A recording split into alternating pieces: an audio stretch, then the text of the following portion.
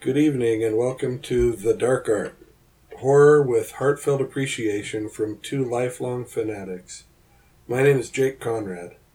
And my name is Maran and The Dark Art is a double bill, and it's a Christmas creature feature for this episode. Tonight, we'll be starting with a long-standing staple of both pop culture and the holidays, the charming and oft-terrifying 80s classic, Gremlins.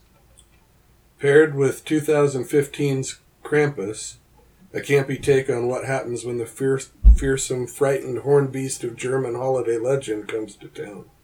As a disclaimer, we must warn you that the Dark Art contains in-depth discourse on the subject of horror films and therefore may contain descriptions of situations deemed frightening, traumatic, and inappropriate for children. And as a secondary warning, addressing the major plot points of these movies doesn't come without major spoilers for the films discussed. So as they say, enter if you dare. But mostly because we find out Santa isn't real in Gremlins. What? I know. Oh, it's so tough to take. No. I've known Santa isn't real for a long time. I'm Santa now. I'm sure you are also.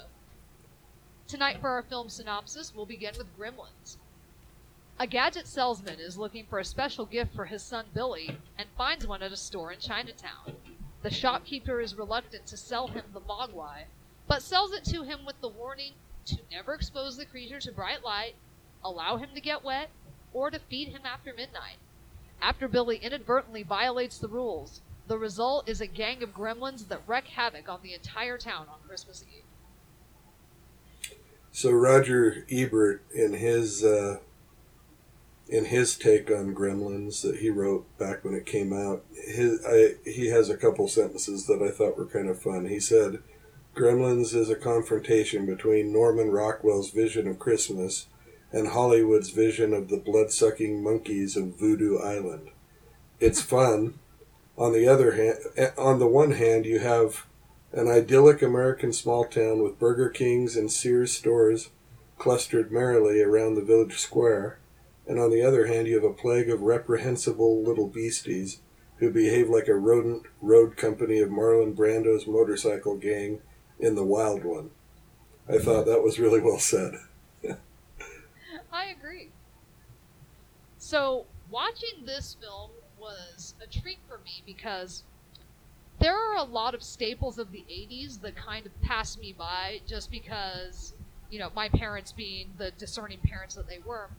I was not allowed to watch a great deal of scary movies until I got older. I was allowed to watch scary movies that were specifically geared towards kids, and Gremlins was one that they deemed was just on the edge, and I didn't get to see that. So basically, I had never seen it all the way through start to finish. I'd seen clips, but I never sat down and watched it in one whole viewing. And I was so charmed by it.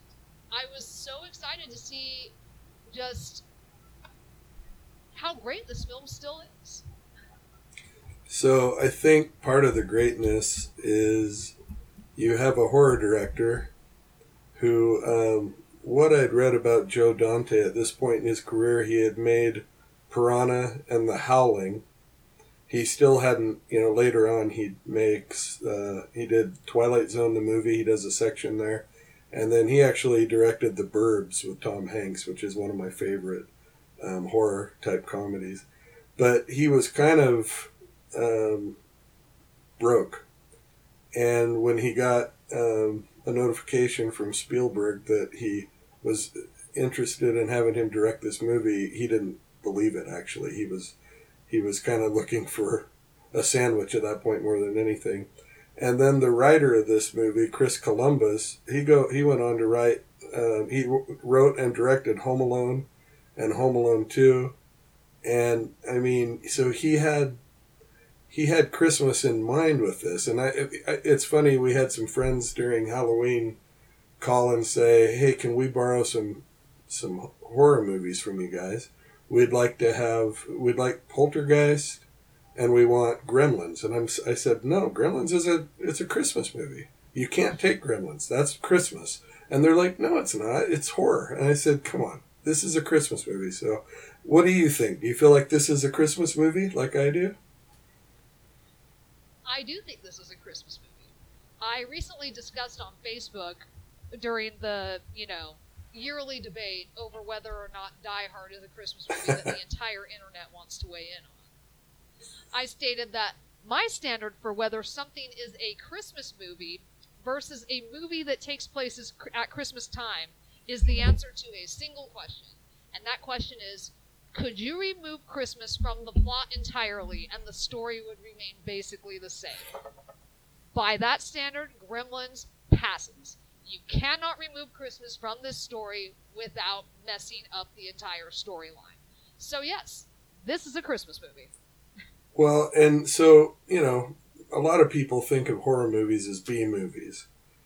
Mostly because some people think horror movies are just trash. But I would say that the thing that makes this movie work is so many Christmas movies are actually B movies if you think about it. There are not very good special effects, never have been, even in some of the newer ones. All you'd have to do is watch the Hallmark Channel or Netflix to know what most Christmas movies would be. I'm thinking of things like, Santa Claus 7 or whatever they're up to now. Usually the dialogue's really simple, and they're formulaic, just like a horror movie. And so I felt like that was a great use of both the putting Christmas in with horror actually started to be really big right about this time. In fact, Ghostbusters came out the same day as Gremlins in the theaters, and they actually fought for people's attention, but they both had aspects of horror and comedy. And right around the same time, Gary Larson was coming out with The Far Side, that was my favorite as a kid. Horror and comedy and this mixed together.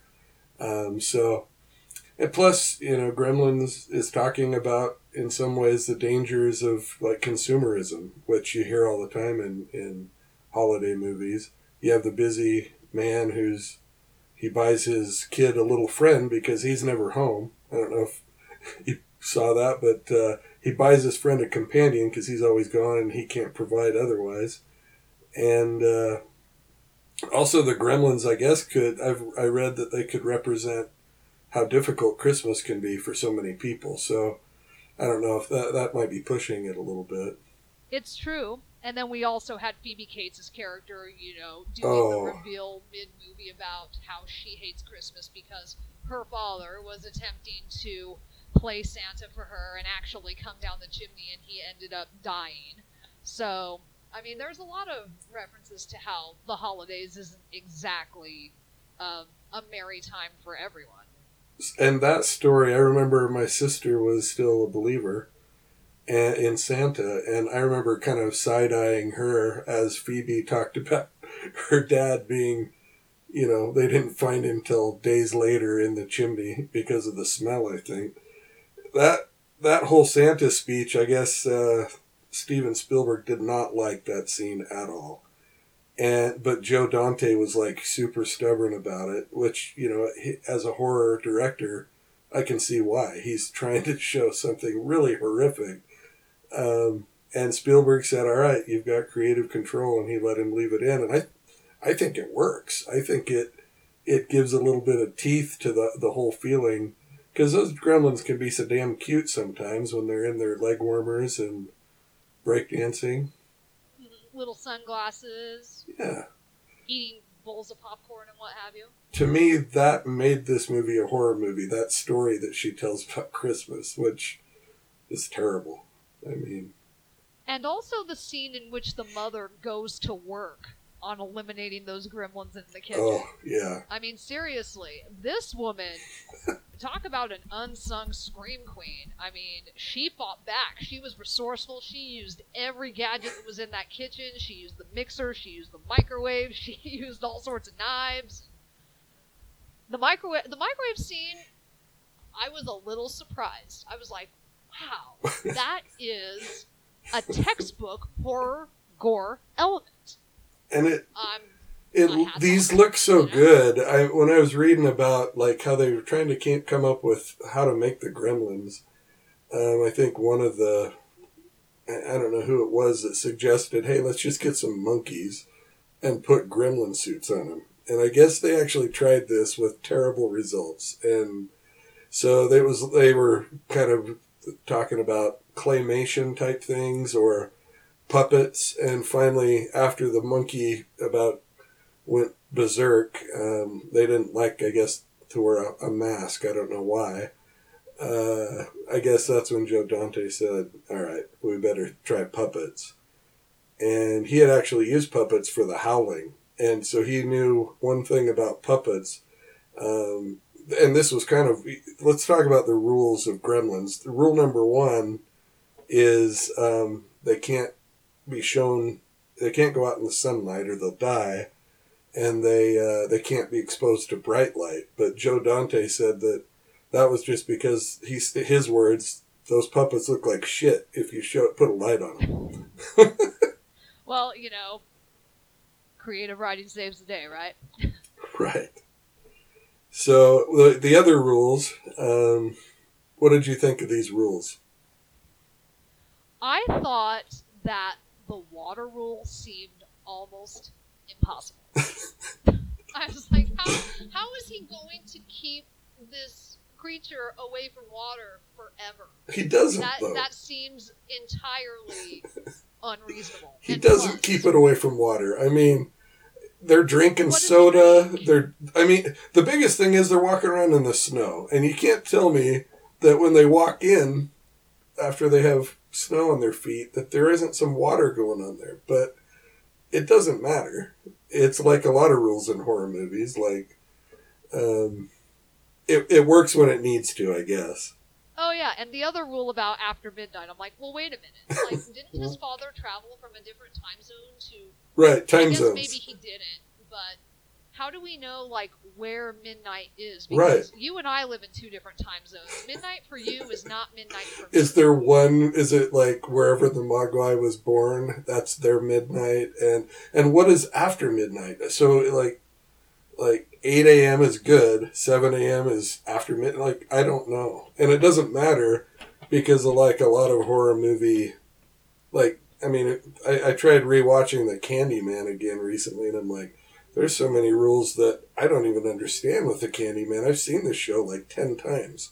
So it's okay. It's in good company to have horror movie rules that really only exist to tell the story.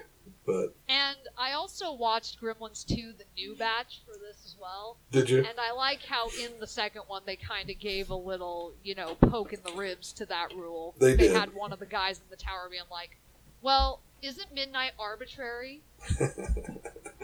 Yeah. And I'm like, oh, they know it. And they don't care. So a couple of interesting things I found interesting is Billy's dad. I need to remember his name. Hoyt Axton. I guess he's a singer and a songwriter. He wrote the Jeremiah Was a Bullfrog song for Three Dog Night. Oh, wow. Which, pretty great song. I know. And then I also learned that, one thing I noticed that I didn't notice ever before is that Billy's car that is having problems all the time in the movie, forcing him to walk and not escape town, is an AMC Gremlin. That was the first car my parents had when I was born. They had a turd brown AMC Gremlin, and there's no reason to say it other than it was a terrible car, and it did break down. I can confirm that car was broken down a lot. So. The amount of, nice little touches, references that this movie had was quite astounding. I mean, I noticed there was an Indiana Jones reference right off the bat with, I think it was the Rockin' Ricky billboard at the beginning. Yeah. They had an E.T. doll thrown in there somewhere. Then of course, they have multiple Looney Tunes references, Warner Brother references. I kept thinking to myself, especially during the scene where the Gremlins were all watching Snow White in the movie theater, Snow White and the Seven Dwarfs, and having a wonderful time. I thought, wow, if you made this today, the licensing requirements would be a nightmare. How could they get this done? It's funny, Joe Dante said, we have to use Snow White. He said, first of all, it has dwarves in it, because they're nice and they're small and they sing. And then they thought, and it just the contrast of these evil little gremlins that have already killed people and done terrible things, flashing people and shooting people, guns shooting at folks, are now sitting there singing along, being cute to this movie, which I thought was really funny scene for sure. I can tell you from experience, it has the same effect on children. They can be running around, coloring on the walls, throwing things, doing whatever. Put on the right Disney movie, boom. Now they're cute and happy and singing along. That's awesome and true. One thing that I noticed that was kind of hilarious to me is that in many ways in this movie, Billy was the predecessor to the millennial stereotype. He's clearly out of school, still living with his parents in the house. He's prioritizing pets. He's curious about other cultures. I mean, seriously, this guy, he set the blueprint. I thought it was a little bit... I understand what you're saying. I thought he was working because his dad was struggling as an inventor. I kind of thought he had other aspirations, but worked at the bank so he could help provide. But maybe that was just my... It's funny how you look at things differently. Well, I just thought it was funny because even though there were several synopses that I saw online that said that Billy was a teen, he really didn't seem like he was a teenager to me. And especially, I don't think a teenager is allowed to work as a teller at a bank. Maybe they were back in the 80s. I guess we'd have to ask somebody. I do think that it was interesting. It was one of his first acting roles, and he really didn't do much after it for years. But I think he does great in the movie. I think you are sympathetic to him. I don't know. I felt like he was effective for being mainly his only role. Oh yeah, and then also, we had young Corey Feldman in this movie, which so was a good. treat. Yeah. I read online that in the original script, because, if people thought it was weird that a guy who was, at the very latest late teens was hanging out with this 12-year-old kid, it was because in the original script Billy was supposed to be the same age, and they aged him up later. Well, they had to really stretch to get him around Billy. To have him bring his Christmas tree over to him was a little bit of a stretch, but it was fun. I did like the inventions. I mean, I thought they were hilarious, and every time they made me laugh, like the bathroom buddy, and when the man who, I guess he didn't really sell the Mogwai to Billy's dad, but when he showed up and he had already seen the smokeless ashtray that all it does is smoke, that made me laugh too. I thought that was fun. I really liked the orange juice machine. How there were about, I would say 8 oranges in there, but when it exploded, it was enough pulp for like an entire grove. Pulp amplifier. So I did hear that Furbies, remember the toy Furby? Oh, I do. I had one, and I would love to tell them this story after you go. Well, go ahead. Feel free. Well, one of my friends in high school, she gave me a Furby when I was a senior because I had commented that I thought they were cute. And it was a really cute toy, and when you first get the Furby, you have to, quote-unquote, teach them how to talk. You have to interact with it, and as you interact with the Furby, it learns more words. It will eventually tell you what its name is if you prompt it, things like that. My Furby's name was Micho. That's how he pronounced his name. And I thought he was adorable, and I loved him. I set him up on my dresser at night. Well, one night, in the middle of the night, about 1 a.m., my Furby woke up and started shrieking his name repeatedly. Micho! Micho! Over and over and over. And I shot up in bed. I was so scared. I got up. And I was panicking because, I had just been jolted from sleep by this thing screaming at me. And I could not find the off button. And he was continuing to scream. So I threw him against the wall. And that was the end of Micho. Well, that's a great story. I have a similar one with my brother's Teddy Ruxpin that the batteries died. And then later on, we heard this noise coming from his room. And it just had started up. Like the battery had enough juice in it that it started. But it sounded like the kid, Danny on The Shining going, "Red Ram," like that type of voice. I don't know what he was saying, but that was pretty creepy too. And I think after that, Josh, my brother, had to keep turning it around away from him, just in case. Like the eyes became suddenly evil to Josh. Yes. But anyway, Furbies do look a lot like the Mogwai, and of course there was a lawsuit over that, and I guess some money was exchanged, and Warner Brothers was fined later about it. There must have been enough cash. It was, I guess, a 7-figure settlement. So, anyway, and they did have to redesign the Furby so that they looked a little bit different, but they still pretty much look like the Mogwai. Well, I don't know if you've seen that meme on the internet, but since the Furbies do have their eyes pointed forward on the front of their head, that's how we know that they're a predator. Just like the Gremlins. That's great. So, for you, what do you think it is about this movie that it's endured for so long? I think that it feels like a Christmas movie, which there are parts of it that feel Christmassy.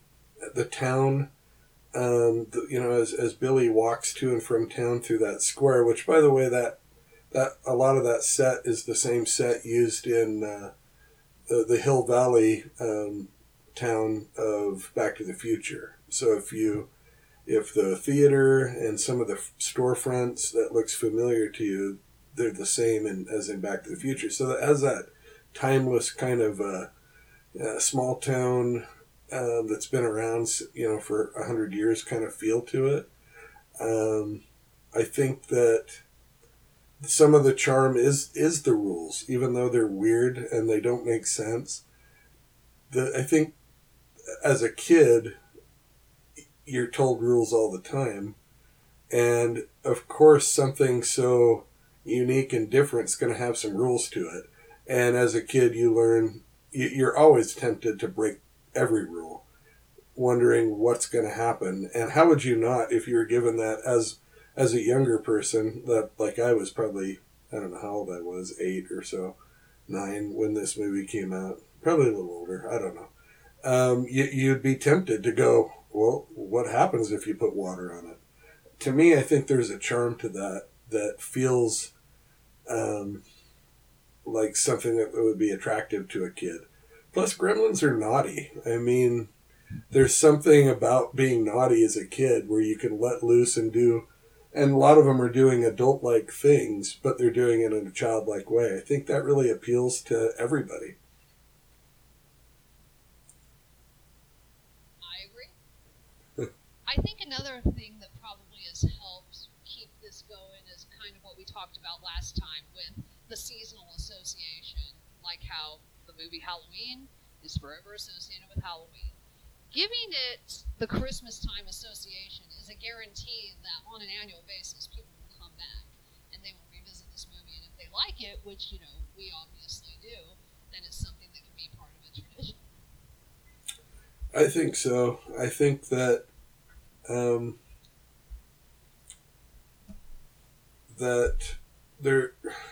not everyone likes Christmas movies, let's be honest. I mean, my favorite Christmas movies are this one, Scrooged. I really love Scrooged. I love darker, funny movie. Even Christmas Vacation is a darker, funny movie. The real heartfelt stuff, I try. I mean, I guess I'm broken inside. And so, to me, this is the closest I can get, maybe, to a Christmas movie without puking my guts out. And maybe that sounds a little rough, but true. I mean, I grew up on those same movies that, we just talked about as being dark. My favorite telling of A Christmas Carol is Scrooged. So, that's always great. But if you think about it, A Christmas Carol itself it has the elements of a horror movie. Right. That is a story about a man who's being haunted in order to change his ways. That's right. It's a horror movie. Well, as a matter of fact, FX took it to the next level either last year or the year before, I don't remember, and they made a legitimate horror story out of A Christmas Carol starring Guy Pearce, which was fairly shocking. And we can get into that some other time. Yeah, I haven't seen wow, that. I was pretty blown away. Our next movie is Krampus. While the holiday season represents the most magical time of year, ancient European folklore warns of Krampus, a horned beast that punishes naughty children at Christmas time. When dysfunctional family squabbling causes young Max to lose his festive spirit, it unleashes the wrath of the fearsome demon. As Krampus lays siege to the Engel home, the family must band together to save one another from a monstrous fate. Well, I absolutely love the movie Krampus. I watched it for, I think, the third time by myself. And then when we had a group full of younger people in their 20s and teens, I threw the movie on again and watched it with a group. My wife hadn't seen it, and it was a favorite. Everyone thought it was funny. They thought it was fun. They loved the characters in it. They loved the horror. And it was a hit across the board. There wasn't anyone that said that they didn't like the movie. So I also really like this movie. I lived in Europe for about 3 years. I lived in Italy, where Krampus isn't as much of a thing. It's more popular in Germany, but it seems fitting that we're filming this on December 6th because Krampusnacht was last night, and that's the festival where they have Krampus come through town on in a parade. Usually there's several Krampus, representations, and a lot of these costumes are absolutely terrifying. And most of the people that do it get up on stilts. So these Krampus depictions, all of them are like 9 feet tall. They have the chains and the claws and the switches, the bags, and the facial features that they choose. In this particular movie, I thought the way that they had it look like Krampus was wearing Santa Claus's face that had been cut off and put over his own. Yes. That was very effective as far as horror goes. But I've seen a lot of different depictions of Krampus, and they're all horrifying. Just nightmare-inducing. So, I was really excited when I heard this movie was coming out. About 6 years ago now. And I was very, beyond thrilled to discover that Michael Dougherty was directing, who also directed Trick or Treat, yep, which is a favorite of mine. And even some of the creatures remind me of Little Sam when he takes his mask off in Trick or Treat. Yes, he definitely has a distinctive style with his creatures, and it's really cool. I think I thought that some of the creatures that were featured in Krampus, particularly the toys and the little gingerbread men cookies, I didn't know whether I should giggle or cover my face with them. They were the Jack in the Box. Oh, I didn't even know what to do with that. It looked so silly, but I was so scared at the same time. Well, I think, to me, the gingerbread men were an homage to Gremlins, in my opinion. I thought that... Yeah, they did have a good level of, mischief about them. I wasn't scared they were going to kill anybody in the family, but they seemed like they were definitely trying to be a menace. Well, I thought that the showdown with them in the kitchen reminded me, I guess, of of Gremlins in that way. Well, and then, of course, those Christmas cookies spawned the best line in the movie, which is when Howard says, "Sweetie, I just got my ass kicked by a bunch of Christmas cookies. I think I can handle it." So, one thing, I think both these movies really tie together, Gremlins and Krampus.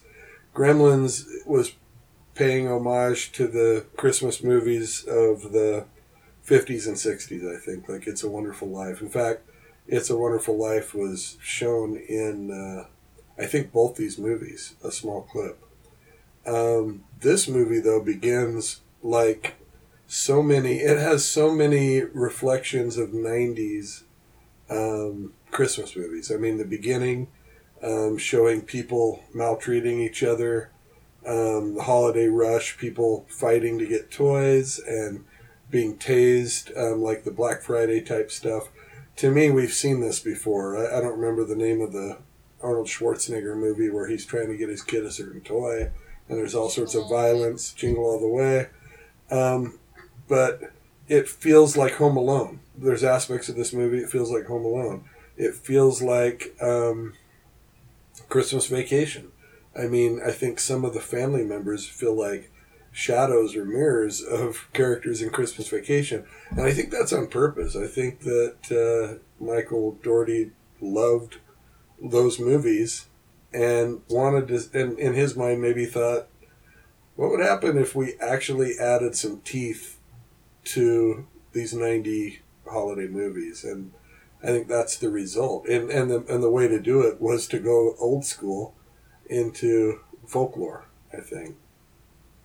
Well, and as you said, I just could not believe how beautifully these movies paired together.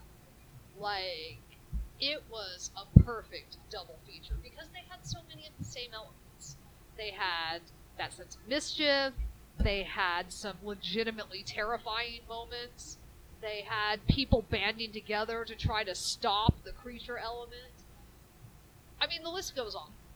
And I really, really enjoyed both these films and the way that they worked together, even though it was, movies that we had just arbitrarily decided upon to watch. It was truly a great surprise to see how well they meshed. Well, and I think the acting talent in this movie, I forgot Toni Collette was in this movie. And she helps make this movie, even the most crazy aspects of it, believable. I think she always does that in every movie. Plus, she's kind of a horror queen. Yeah, talk about an underrated scream queen. She was in The Sixth Sense, Hereditary, this right. one. I mean, she's amazing. She is. Definitely, this was a high caliber cast. I thought they worked together very well. The family, at the beginning, it's like you said, we had a lot of animosity. I wasn't sure who we were going to be rooting for, other than the obvious Max, the sweet little boy, who just wanted to have a nice Christmas, and it seemed like nothing was working out for him. But as things started to go south, the family really did come together. Even, drunk Aunt Dorothy, who had nothing but bad things to say about everybody. She's great. She's there with the shotgun, ready to go, Well, It was nice to see the family come together, even though, unfortunately, things did not work out for them. Well, I think that, the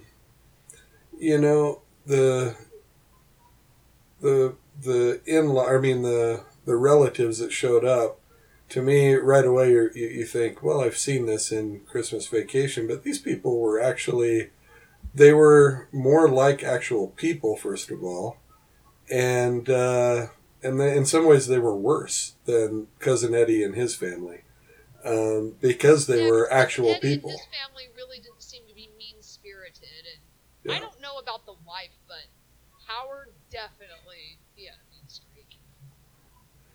Well, I think that they did a great job of putting two families together where they would have a lot of conflict. You have the NRA-loving, conservative family that comes in, and then I think Toni Collette and her family were more liberal, and I think that started that out in a great way to make you cheer for one side and the other at different times. And then to have them both have to come together to face, to put aside kind of what people consider the biggest differences, especially anymore with social media and the news. They had to basically put those aside and try to work together, which is kind of a spirit of Christmas movie. Exactly. And plus, once again, Howard gets one of the best lines in the movie by saying to Adam Scott's character, "Hey, I'm really sorry for thinking that you were such a spineless dick all these years." Like, what an apology, Howard. Good job. You know? Spirit of Christmas. In fact, Sarah and Tom remind me of, in Christmas Vacation, Todd and Margot, the next door neighbors to the Griswolds. I know Todd and Margot would not eat mac and cheese with hot dogs for Christmas. Oh, I can tell you they won't. But yeah, so basically the setup is these families are together for the holidays that none of them really want to be. None of them really want to be even with their own family, except Max. And the sad part is when Max finally gives up, that's what summons Krampus in this tale. And so there's no room for tradition with these people. They've given up on liking each other, on even putting any effort. They've given up really on tradition. The only one the two people in the movie that haven't given up on Christmas are Max and what's the grandmother's name? They call her Omi. Does that just mean grandmother? I don't know. Maybe that's... Not, sir? I don't know. Well, I think that seems like what was indicated. Okay, so the grandmother, who is, I believe, German, and that's where we get... she's the one that explains what Krampus is. And she has... it's funny because a lot of the 90s Christmas movies are claymation, animated, and I love that they actually do a scene. Her flashback is done in animation, and it's dark. It's terrible. I mean, it's kind of like the Santa story in Gremlins. Omi, the grandmother's story, is just awful. And they give it a visualization too. Yeah. And they soften the blow with the claymation, but it's awful. Yeah, I love it. I love some of the other nods to like Christmas Vacation. I noticed the little advent calendar. Of course, these advent calendars, when you open them up, they always look a little creepy to me. Some of the old-fashioned drawings of Santa and whatnot. But these really take it to another level of like creepy snowman, and kind of foreshadow what's going to happen in the movie.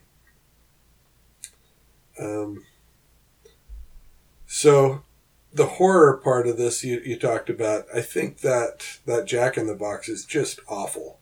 I think that some of the scariest creatures in any movie I've seen are in this movie, in this little PG-13 Christmas movie. So congrats, because they really do it. I have to say, the snowmen that appear every time a family member, quote-unquote, dies or gets taken by Krampus, that appears in the yard, I found those to be terrifying. So bone-chilling. No pun intended. Upsetting. Yeah. And even, like you said, even Krampus himself, how he would jump from house to house, and his posture and the way he moved, it was really scary, which I love. I just loved all of that. I guess some of the houses in the neighborhood are actually houses from other movies, like Kevin McAllister's house in Home Alone is one of the houses all destroyed there. I didn't pick up on some of that, but I'm sure that our brains pick up on it a bit. So I guess the legend of Krampus in this story and what has happened, the ending of the movie really leaves it up to the viewer, the result of this movie. I think there's two ways that I saw it, that I could explain it. Did you? What did you feel about the end of the movie? Maybe describe a little bit of it and what you thought happened there. So, and again, even though we already said this, spoiler alert, if you don't want to know the end, push stop now. So after Max has his final showdown with Krampus, and Krampus throws him into the fiery pit, and he wakes up, and it appears that it was all a bad dream. He comes downstairs on Christmas morning, the whole family's there, they appear to be reasonably getting along, everybody's happy, they're doing the whole Christmas tree, presents, Christmas morning thing. People are taking their turns opening gifts, and then when it comes time for Max to open his, he opens it up, and it's Omi's bell from Krampus. That had been a symbol of Krampus and his, ominous presence throughout. And then, as Max holds the bell, camera zooms out, and we see that the whole family, that motif isn't captured within a snow globe in Krampus's lair. So at this point, it's up to the viewer to decide, is this simply a vision and Krampus is keeping an eye on them for next year? Or did he take them all and they're stuck in some sort of limbo because now they no longer exist on the earthly plane and they now belong to Krampus? So what, do you have a choice there? What do you think is what happened?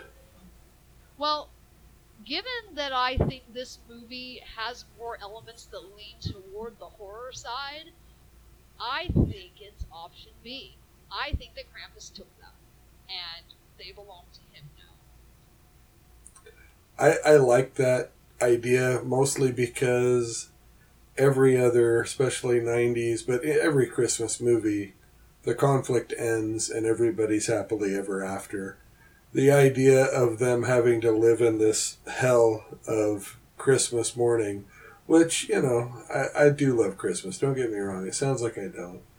But, as an adult, when the wrapping paper is everywhere, and like we have 3 dogs and they're chewing up the wrapping paper, and some of the things that you bought are like forgotten and lost immediately, like where's the piece to that? You're missing a main piece to this toy that you just barely opened, and it's gone now. It's not to be found. It does get a little bit the commercialism of Christmas, and it gets lost sometimes. Especially when Grandma and Grandpa spoils the kids more than you do, and you're like a couple hours into opening these gifts, and you're thinking, there's no way that. At this point, sometimes it doesn't mean anything. So to me, there are times that Christmas morning has felt like limbo. So I get that. And I think that's the trick, is how do you make Christmas mean something? How do you make the gifts that we give? And I think that's what that's the question that we're left with no matter what. Is what do we do to make, if whether you're religious or not, to make this time of year special and make it actually mean something that lasts. And I think it is hard sometimes.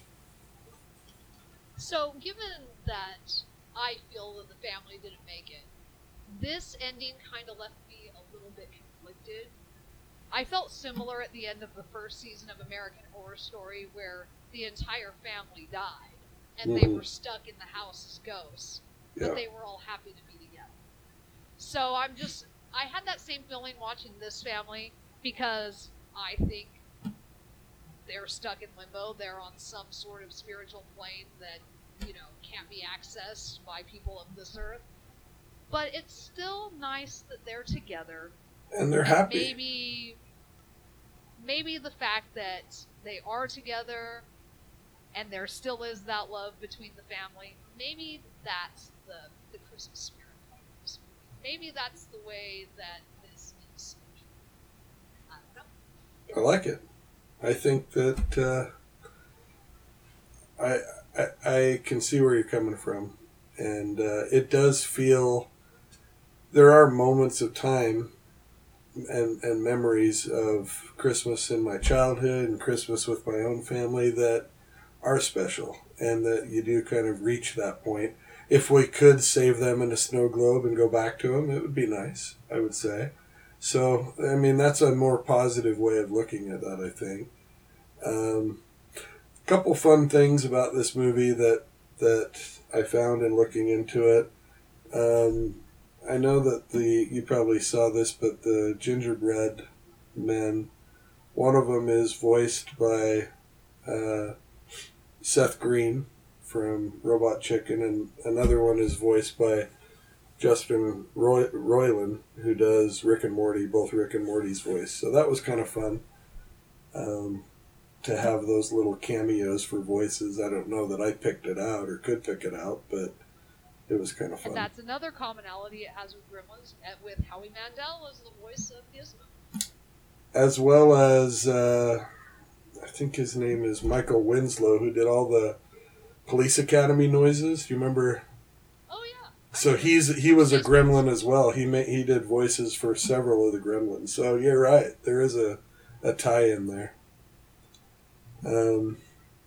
Anything else? I gotta say, even though we did this beautiful Christmas creature feature, when I was deciding what movie I was going to pick, I was actually really surprised at the very large library of Christmas-themed horror movies that are available. There are quite a few. I think you could argue that Scrooged and the different type of Scrooge movies, like you said, are horror movies. Scrooge definitely has some aspects of horror.